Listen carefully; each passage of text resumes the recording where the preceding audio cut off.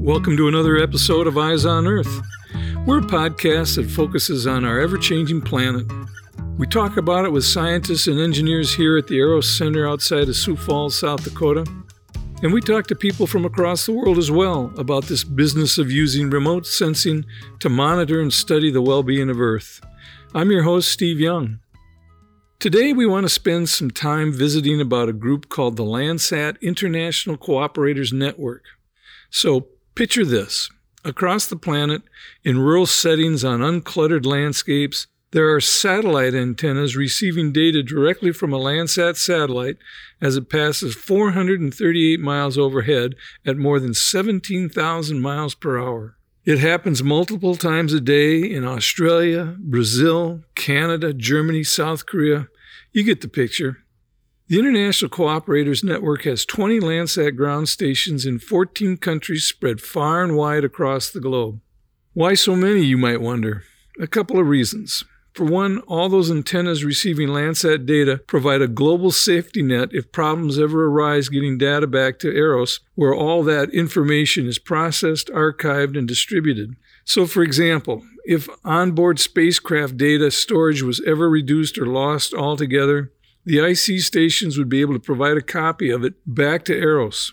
In that way, the ICs not only further enhance the ground station at Aeros, but we have other ground stations in Norway, Alaska, Germany, and Australia, all of which serve as the primary facilities for capturing data and tracking the health of the satellite. Now, in the grander scheme of things, Landsat missions have long been viewed as an important component of U.S. foreign policy. While certainly key to the country's science and technology policies as well, Landsat and the network of international cooperators embody the concept of a peaceful use of outer space, and with it, the worldwide dissemination of civil space technology for the good of all humankind. We had a chance to sit down and visit with some of these international cooperators recently at Aeros, where they had gathered for a Landsat Technical Working Group meeting. We know these folks bring a lot of technical support and assistance to maintaining a gold standard with Landsat of highly calibrated and reliable Earth surface imagery. We also know that they go back to their countries and share that expertise and guidance with local users who are developing locally focused remote sensing applications. We asked Vincent Rook, who manages the Alice Springs Ground Station for Geoscience Australia, what it means for his homeland to be an international cooperator. The value it brings to Australia specifically, being a vast and massive continent, it allows us to perform analysis of land changes, natural disaster events when they occur, assist us in managing those, assist us in rural fire watching, and we have a Sentinel hotspot bushfire system. And it also assists us to basically the changing environment of Australia and continental scale, which we have different seasonal climates in Australia from North to South Australia. So therefore, the use of satellite imagery is just critical to make that assessment in government, industry, and business. So there's a lot of value of Landsat and satellite imagery in general. So where would Australia be with its remote sensing capabilities without Landsat?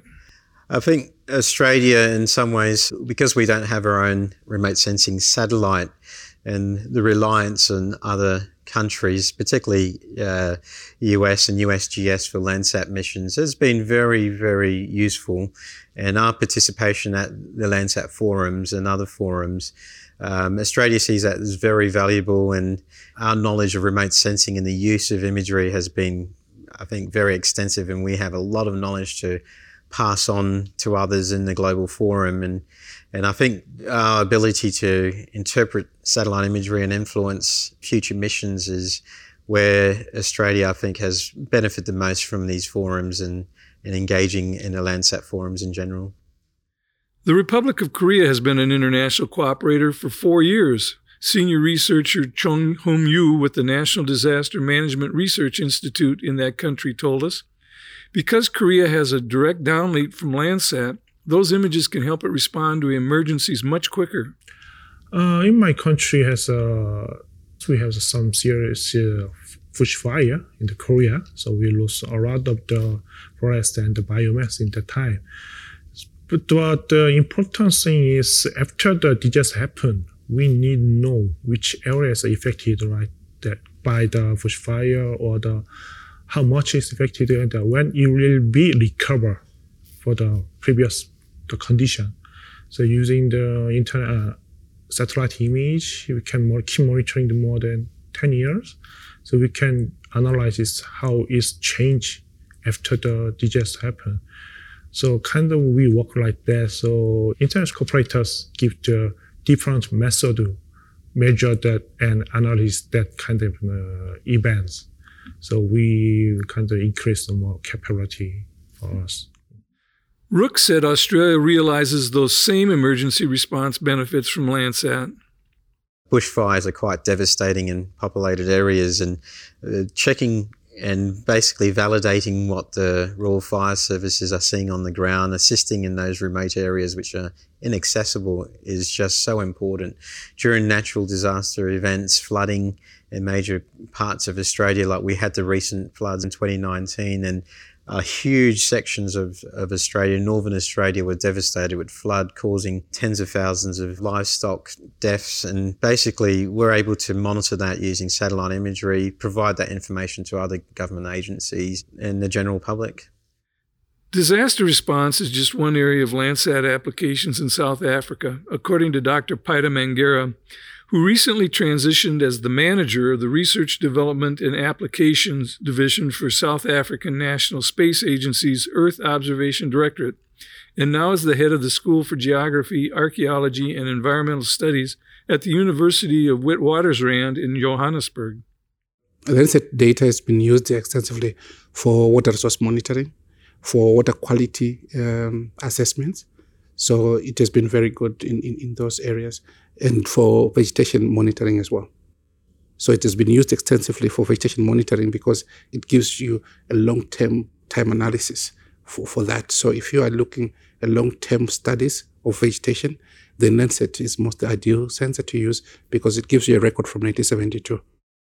South Africa has developed an advanced crop monitoring system that it wants to make available to other African countries. Mangera said Landsat is making that possible.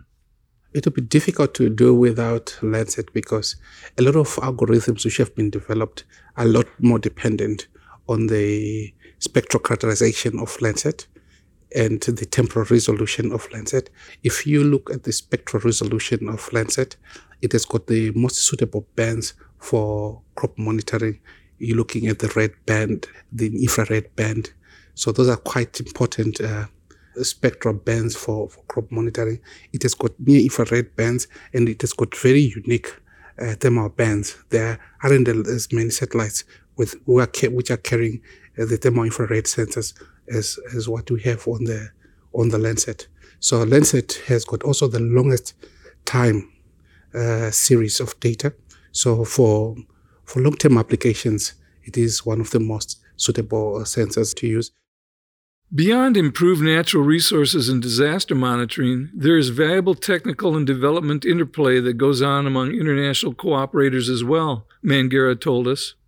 For us, it's a huge collaborative opportunity in terms of looking at new areas of applications for Landsat data, and as well as to develop new software.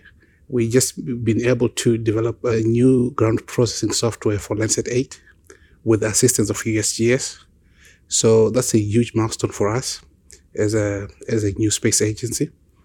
And as well as the opportunity to be able to identify new areas of collaboration where there are issues at the moment on analysis-ready data, where we're looking at new data structures.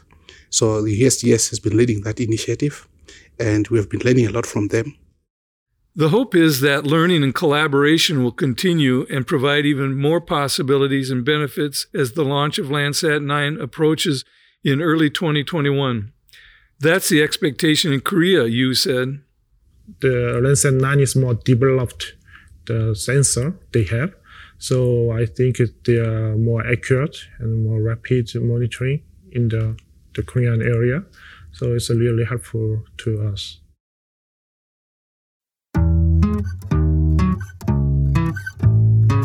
You've been listening to Eyes on Earth and our conversation about the vast global network of international cooperators who not only help with the collection of Landsat data, but benefit from its acquisition as well.